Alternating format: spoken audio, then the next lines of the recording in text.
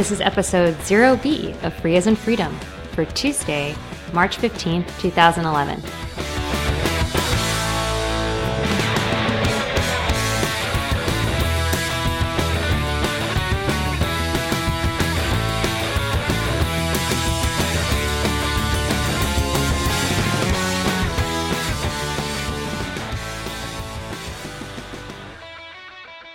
Hi, I'm Karen Sandler. And I'm Bradley Kuhn. This is Free as in Freedom. Yep, again. A little noisier than usual. Yeah, well, we're having to record in my loud co-working facility. It feels like a party. Yeah, people who follow me on Identica know the pains I go to try and... But I couldn't get you up early enough. It's really quiet here at 6 a.m. You didn't... Wait, hang on. You didn't even try. Oh, it's true. I didn't even bother to ask. That's probably wise. But maybe it'll just mean that our oddcast is a little more fun than usual today. Why is that? Because there's a festive atmosphere. Yeah, I don't understand. Well, Noise equaling festivity. or well, the point is if you're trying to work... Noise equaling fun. Noise is just... It's the enemy. I work a lot better when I'm around noise. That's weird. So we read this blog post by Andy Updegrove, right? It was a little while ago, wasn't it? Yeah, it was a couple weeks ago, and so it was on a topic that we've talked about before, and we've actually said that we were going to talk about even more. Yeah, it's definitely near and dear to our hearts. So the thought was that we should probably finally talk in detail about it, because we had said a few times, I think, on previous shows or on the old show that we were going to talk about the issues of governance of nonprofits and why nonprofits are important in the development of open source and free software. Obviously, it's a big part of my life these days because I'm running Conservancy full time, and it's a big part of my life because I advise nonprofit free software foundations and work at one. So we have some expertise, I think. Yeah, and also we really have strong feelings about it. Admittedly, we won't have the interesting point counterpoint discussion because I think we pretty much agree on all of this. Well, so I became convinced while I was working for FSF. So it's this long ago. That was at least 6 or 7 years ago. That it was better to do open source and free software development, although at FSF I was only thinking about free software development, in a nonprofit setting. That I think that's the best way to foster and fund and create open source and free software. Right, which is not to say that that other ways of developing free and open source software aren't also good and productive and very welcome, but I agree with you that in a lot of ways a nonprofit situation is more beneficial for the software itself. Yeah, it's interesting because RMS has actually talked about this a lot when he tells the story of the history of the FSF.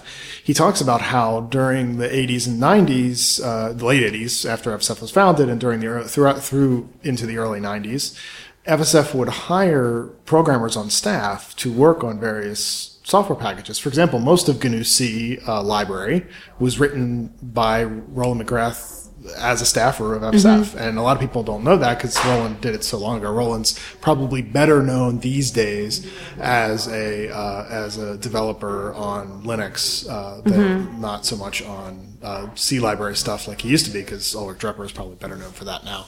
But that was done as FSF funded work by donations to FSF that were funded to pay staff to work on the software.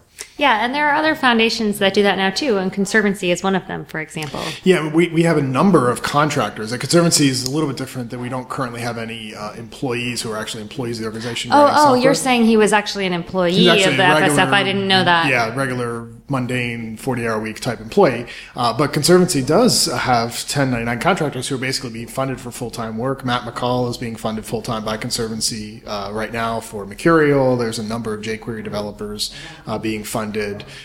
There's probably 2 or 3 others that I'm forgetting about that are at least being funded somewhat on contract, basically occasionally for doing development work. And I think the reason I like it so much as compared to what RMS used to say, well, the reason FSF doesn't hire programmers anymore is because so many companies, like Red Hat is a great example, are maintaining and improving the code that FSF originally generated. So you look at things like GCC, which RMS wrote. You look at things like glibc, which Roland McGrath wrote.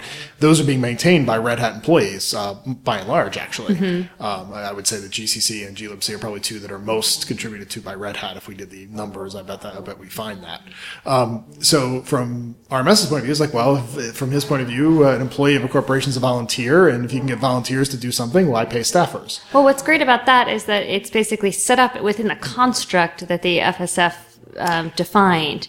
So even though that work is being done by those corporate employees or company employees, corporate employees sounds really, I don't know. But yeah, so even though it's being done by employees of these companies, because there's an infrastructure and a governance set up for these projects, it's not like those projects are being maintained by the company. That's correct. And I think that's something that makes it possible for FSF to view those people as volunteers, because they're still operating under the auspices of the GNU project and following GNU project policy guidelines and so forth.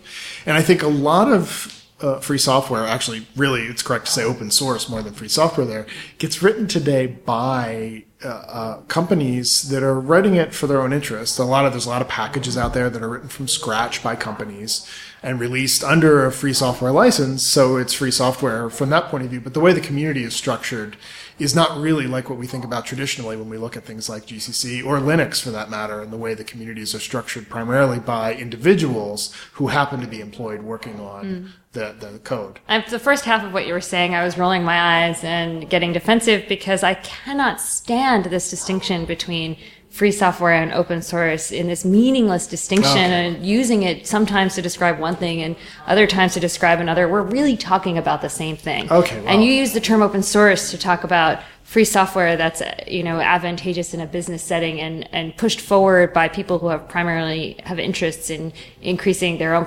personal or corporate profit, but where those lines are meaningless. No, I agree. It's a spectrum, but it's. Yeah. I wouldn't even. I just think it's a waste of time. I'm sorry. I know I'm saying it's a waste of time after having brought it up and taken the time to make a divergence to it, but I really just think that distinction is so unproductive and so confusing. Sorry. Yeah, okay. Carry on. Well, anyway. But we didn't plan to have the terminology debate. No. We want to talk about how these governance structures can be created in free software projects to form their own nonprofits, because I think a lot of projects would prefer to be working inside a nonprofit. They probably don't know how. And when I see people applying to Conservancy, I frequently am seeing people who don't know how or asking how they can be part of a nonprofit or otherwise have a nonprofit entity. And a lot of people writing to Conservancy are asking, how do I make it so that no one company has control of the project? How do I make it so that the community retains control? It's so interesting because I think that's actually the most important question, but it is in a way not that relevant to the actual nuts and bolts corporate structure. There are some ways in which the analysis is parallel, but at the end of the day, you can create a nonprofit, where you're in a number of different ways to address a free software project that does not have a diverse community. Obviously, you've got different corporate forms, and a C6 has to have, which is a 501c6 is a trade association. It has corporate members, it has different companies that are involved. A 501c3 is a charity, and it has it has a public, if it's a public charity, it has a public support test. And so you want to have more individuals involved, but in both of those organizations and C6s, you need a common business interest, so you need a lot of diverse companies in order to make it truly what the IRS and what our laws are set up to support. And with the 501c3, you're also in the same situation where you need a really diverse section of the public. And the question of how do I get more people involved in my project and how do I diversify amongst individuals and companies is actually a problem that I think gets shoehorned into this corporate form and organization question, when really it's a much bigger project identity question. I agree with everything you've said. I think that where I differ, what I was actually saying differently than what you were responding to, was that these are projects when they are asking, they often already have some sort of worry that one company is going to have more influence than the other, because of the way the project was founded, or because sometimes the project was founded in sort of collaboration with one company or that sort of thing, and they want to move away from that level of influence into a nonprofit structure. That's not the only way people come to apply to Conservancy or otherwise start looking at this, but it's one part of it. It's interesting because technically, like, organizations like the Conservancy that are fiscal sponsor organizations, so in other words, organizations that have lots and lots and lots of different projects in them, from a corporate governance perspective, if those projects are not diversified, it doesn't matter because the entire overall organization is, because there are a lot of different projects.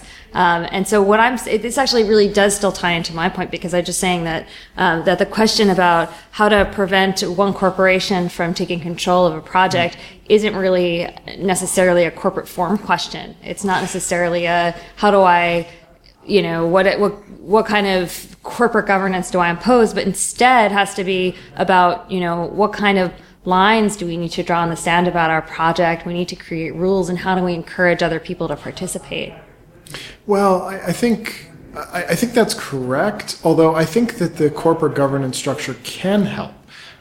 Because I think, so for example, you used to give this example of, well, when it's aggregate, you don't have to worry so much about who's funding one particular project because across the board of all projects. It doesn't make for a healthy project, I'm just saying. Well, but in fact, technically speaking, the nonprofit status can mitigate some of the issues you might find in those scenarios, because you can have a situation where there's a company that's giving a lot to a project, contributing a lot of money to it.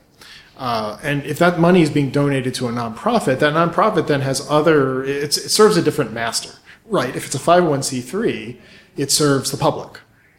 So it has to spend that money in a way that benefits the general public and benefits the mission of the organization, which isn't necessarily, and probably is not, always aligned with the mission of the corporation. There might be places where it's aligned, which is why they're giving a grant, but it allows the nonprofit to sort of be a buffer. Yeah, and I agree with that. I guess what I'm saying is that the overall picture of the community for any particular project in some ways exists externally from these questions, because basically things get shifted around a little bit differently, and it's convenient to have a nonprofit. There's tax benefits and all sorts of good reasons why you do want nonprofits. I'm a huge proponent of nonprofits for free software projects. Don't get me wrong at all. I'm just saying that the overall topography of a project kind of probably exists as it would have anyway, because basically the company is only going to be involved in the nonprofit to the extent that it benefits their business interests anyway. So, and to the extent that there is an external community and they want to carry out, somehow be stewards of the project from a community way, that that can happen with or without a nonprofit, and drawing ways of figuring out ways for companies to be involved that will be healthy for a community, for a free software project is the most important question, I think. And then designing the nonprofit organization around that. I just think we get confused and we ask the wrong questions first. Oh, I think that a lot of people do ask the wrong questions. So I want to give an example with regard to how Linux worked out this way that Linux is currently in. I would say that the Linux Foundation actually has a relatively thin involvement with the Linux community as a whole, as far as how development works and so forth. But the problem that Linux had was a very specific problem which Linux Foundation solved for it, which was they used to call it the Linus Torvalds doesn't scale problem. I don't think that was actually the right characterization of it. The main problem was that, quite frankly, Linus was being paid by Transmeta. He said this in an interview to do not Linux work, right? He was basically given the equivalent of Google 20% time or something like that to work on Linux, and his primary job was working on the processor for Transmeta, which eventually never took off. But the Linux Foundation was able to, OSDL before it, and then ultimately Linux Foundation, was able to employ Linus and put him in a neutral place where he could do basically he's an editor of the Linux kernel. And that is what the community needed. And they found a nonprofit structure to do that, but they identified their need first and said, what we need is a place for Linus to be. It wasn't done that formally. It was much more organic than that. But ultimately, that was how it worked out. Yeah. And nonprofits also provide, I mean, less so the Linux Foundation, which is a trade association, but for public charities, for C3 organizations like the FSF, it provides a way for people to donate ideologically and get a tax benefit. There are a lot of people who won't give, a yearly charitable donation without knowing that they can deduct it from their taxes. And I actually think that it's not because there's such a benefit on your taxes. I think it's just the psychology of being able to list all of the nonprofits, the good works that you've done at the end of the year feels really good. And knowing that the organization is a public charity makes it more desirable to donate. So I think those kinds of organizations that have membership programs like the FSF, like the EFF, like Friends of GNOME, all that, that just gives people an excuse to give who may not have given anyway. And those are small donations, but they add up to be a lot. Mm-hmm. Yeah, I think that's correct as well. So and again, we apologize for the noise in the background. It's, I kind of wish we had like beers or something, if we made this the pub. Yeah, I kind of wish Conservancy could afford to rent a space where I don't have to deal with this. This is what I have to deal with. Conservancy doesn't have a membership program, but as such, but you can donate. We have public donations. Well, that's what I was about to say. But you can feel free to donate. To the reason I never called donating supporting Conservancy membership is because it uses the term membership to refer to its member projects. So. No, but I don't think. You don't have like a real. Do you have like a donors program? Not formally as such. Yeah, that's what I'm saying. So like similarly, the Software Freedom Law Center also takes donations, is super grateful for any that we receive, but we're not we don't send out t-shirts when you sign up. We just can't. We don't have the resources to do it. Yeah, I mean, I think we don't send a newsletter. Yeah, it's there's a lot of debate. This is off topic, I think, for what we're talking about. There's a lot of debate in the nonprofit fundraising community about whether or not you have you need a program like that and whether it actually pays for itself, and that's some debate. Yeah. Certainly for an organization with only one staff person like Conservancy, it's very difficult to justify. Are we going to raise enough donations that it was worth the hours? Honestly, even an organization the size of SFLC is too small to maintain a membership program, and to do it right.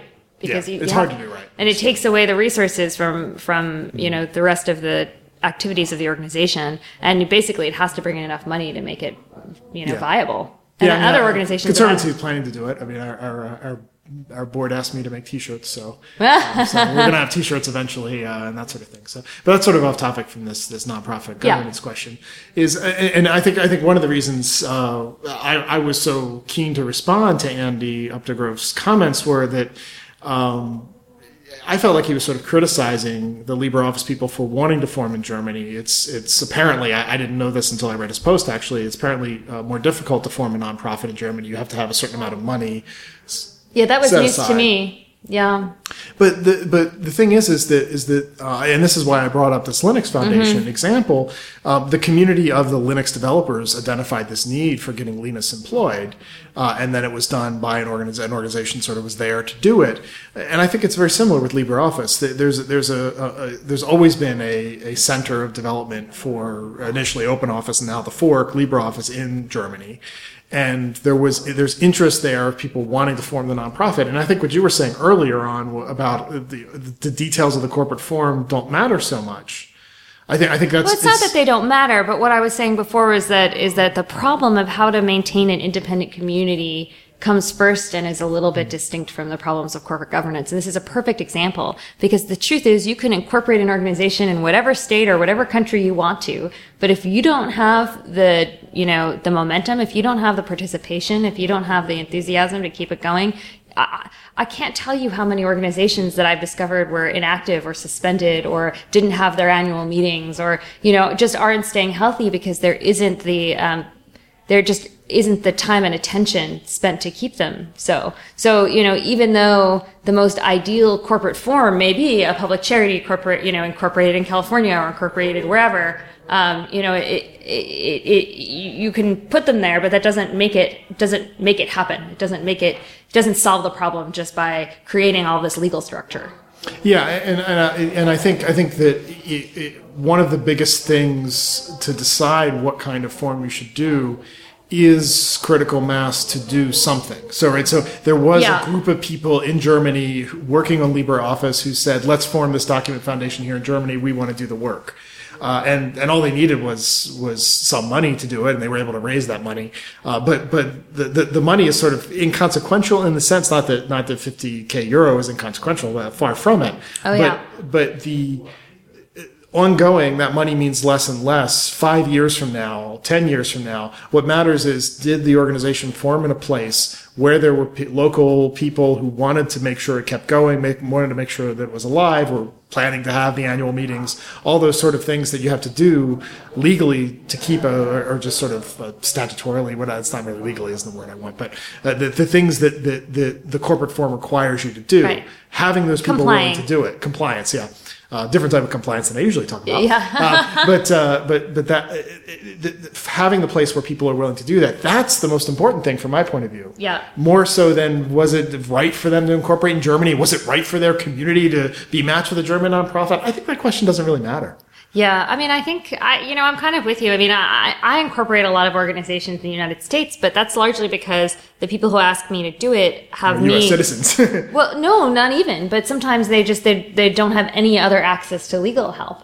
So having a pro bono lawyer like me from SFLC is a factor that pushes it towards the United States in terms of incorporation. The other thing that pushes it towards the United States is having donors in the United States that want to take deductions, because, it doesn't go cross-border. If you've got donors in Europe, you can't necessarily take deductions from a U.S. nonprofit and vice versa. So that's just another point. Yeah, I think that makes sense, and Conservancy's dealt with this as well. Obviously, we have a number of projects in Conservancy that have a lot of developers in Europe, and there's questions, and we've been researching. You've been helping me for years about how to set it up so the Conservancy can take donations in Europe, and it's very complicated and very difficult to solve, and has not been solved yet for that reason. So I mean, it's really, where do you have your resources? And resources means all sorts of things, including where do you have the enthusiasm and commitment. Mm-hmm.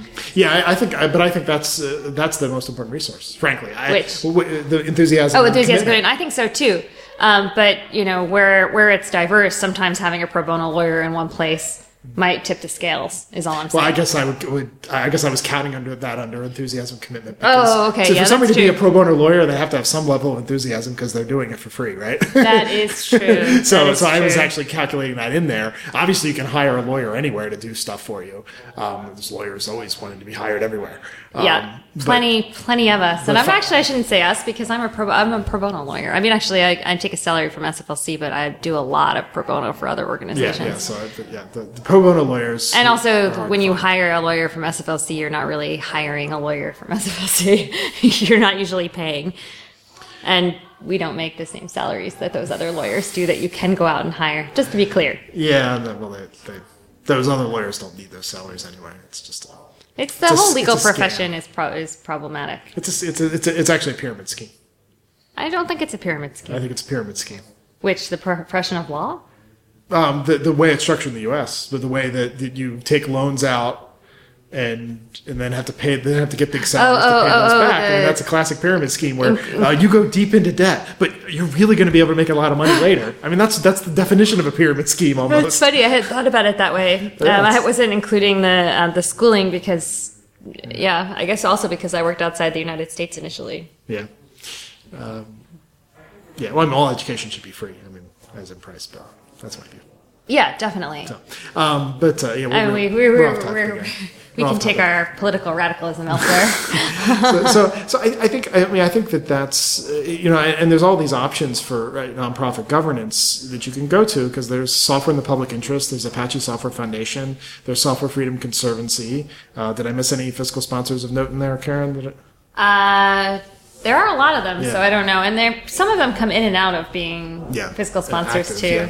Yeah. And then there's forming your own organizations, and there's all sorts of different options you can have. And I think our advice probably is that where your commitment and enthusiasm is, I've had people who are very enthusiastic. There's a project applying to Conservancy right now that has a few members who are very enthusiastic for the project joining Conservancy, and they're basically advocating for a Conservancy joining in their community.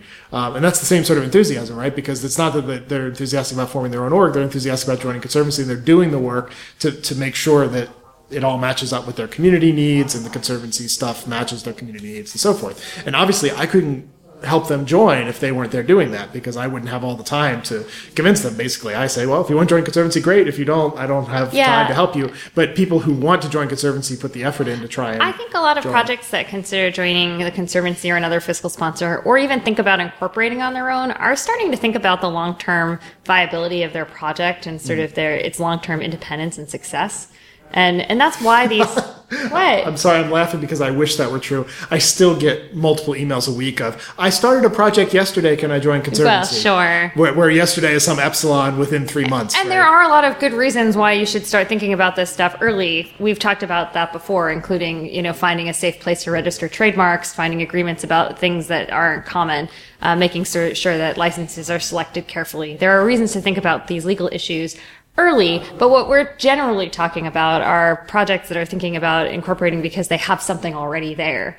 And, it's in that section, it's in that period of life that that you think about forming or joining. And especially recently, it feels like I've had a whole number of projects that have come to me and sort of asked me some of these questions. And what turns out to be more of a discussion of who is the leadership of the project and why? And what do you want it to be long term? And how will we ensure that that the project will stay healthy, even if one company goes out of business, or if there's a reshuffling at this other company, or if this individual has an academic post winds up leaving.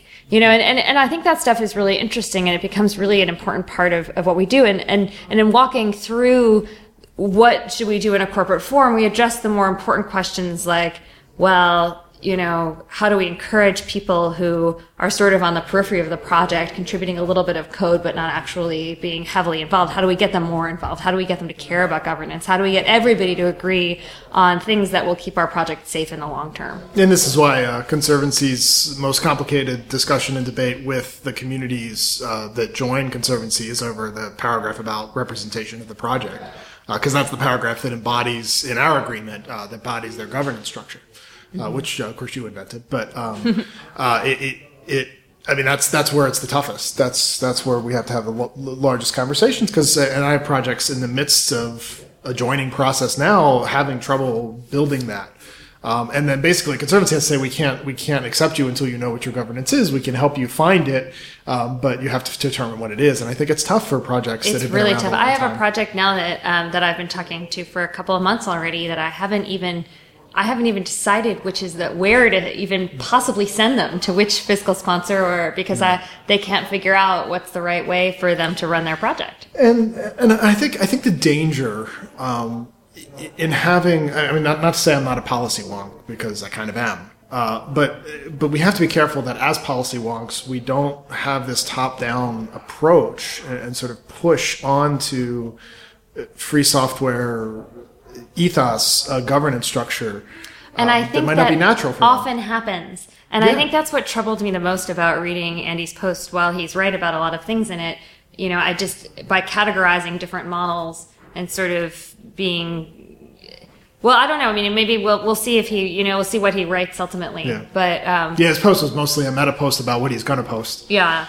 But we find that these structures really do come bottom up. They really do say, well, what are you doing? What makes the most sense for your organization? How can we help you adjust organically so that the corporate structure reflects what you're doing, but also looks long term? Yeah. I think that's true. I don't. I don't want to see. I think nonprofit development's really important because I think what happens, and this is probably my final point on this, is that companies sometimes, not all companies, but some of the for-profit companies will come in and fill in a void of leadership and governance for their own needs, for their own profit motive.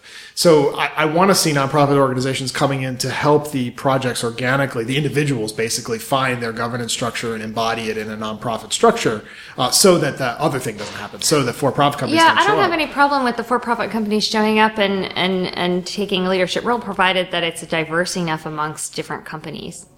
Yeah, I think the problem, I mean, that would actually sort of fall out into a C6 sort of model and so forth. So that would actually work out fine. It depends on if that's the only, involvement, or if it's broader than that. Yeah, but I'm very concerned about corporate control of projects and for-profit corporate control of projects, and even nonprofits having too much control, which is one of the reasons we in Conservancy, the agreement you designed, Karen, really separates out the development work from the sort of nonprofit-y work, so that the development work sort of not impeded by the nonprofit membership, which I like because it sort of has a division of labor in some sense, so that even though I'm a developer, I'm not going to each of these projects and being like, so what did you work on today? What are you coding up there? Or, Well, you're also giving me a lot more credit than credit is due, because we all did this together.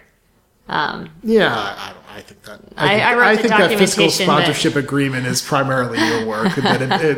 Like if you want to look at commit logs or something like that. Well, that's true, but it was. I just don't want to shortchange anybody, because it was a decision we all made together. Actually, me and you and Evan Moglin, and actually James Bazile was involved, and Dan Ravisher. So there were a lot of people that had their hand in I've it. seen the commit logs. It's mostly your document. You've listed, actually all but one of those people were committers. But I won't say which one wasn't a committer at all in the document. But you were the primary. That's funny. Drafter of that document. And I've actually done, if you take recent commits, I've done most of the work. Lately. But Well, actually, you have also made commits of stuff that I have drafted or redrafted that I have not committed. That's true, but I think they were mostly my ideas. Or actually, that's not true. They were mostly ideas projects had that I wrote up. Well, some of them were your ideas, some of them were refined by you, and some of them were further refined by me. All right. That's the beauty of working together. We don't have to keep track of these things. Well, that's why we have commit logs. But I'm saying that's not necessarily the appropriate metric. Well, interesting how that relates up to Dave Neary's study of the GNOME community and Greg Cage's study of the Linux community. Actually, John Corbett had that slide up again of that same study. Yeah, like he always does. He always does the numbers at the end user summit. Yeah. All right, so I think that we haven't really covered this topic in complete depth. I think we're probably going to get emails saying we didn't go deep enough on this. Well, I guess we gave a little bit of a meta style podcast to respond to the meta style post. I guess that's true. And we can see what happens. But, I think over time we might want to do the same, like take case studies from projects that are, from foundations that are around, and discuss some of the better points of them and how they might be applicable. We'll see. I won't make any promises, though. Well, and I'll make the commitment to at least talk to some of the folks who have been involved in this process as Project Conjoined Conservancy, and see if maybe they want to come on as guests. Oh, that's a great idea. So I don't want to sort of out them on purpose or pressure them into doing it, but I'll ask a few. Yeah, there are some projects that have been in for a long time that might have really interesting discussions about that. Yeah, actually, to be quite honest with you, I think the newer projects have spent more time on this than the ones before. I think you were more involved with the newer that's true. You did a number because of I them, did all of it before. Yeah. That's true. That's true. But we'll see. I think, I like having interviews, actually, so maybe we'll try to get that set up in future. Okay. You're laughing. Interviews are just more work. That's why I'm laughing. Oh. More work for producer Dan? That and us and everybody, more logistical effort. All right, no promises. Okay. We'll record what we record, and we'll talk then. And I'll try to get Karen up earlier in the morning so we have less background noise. We'll go to our usual recording place. That's true, too.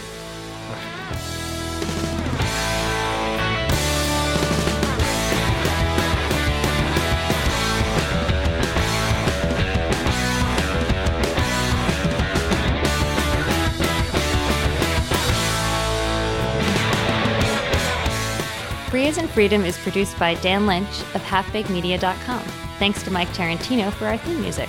Free as in Freedom is licensed under the Creative Commons Attribution Share Alike 3.0 Unported license. Please provide any feedback to oddcast@faif.us.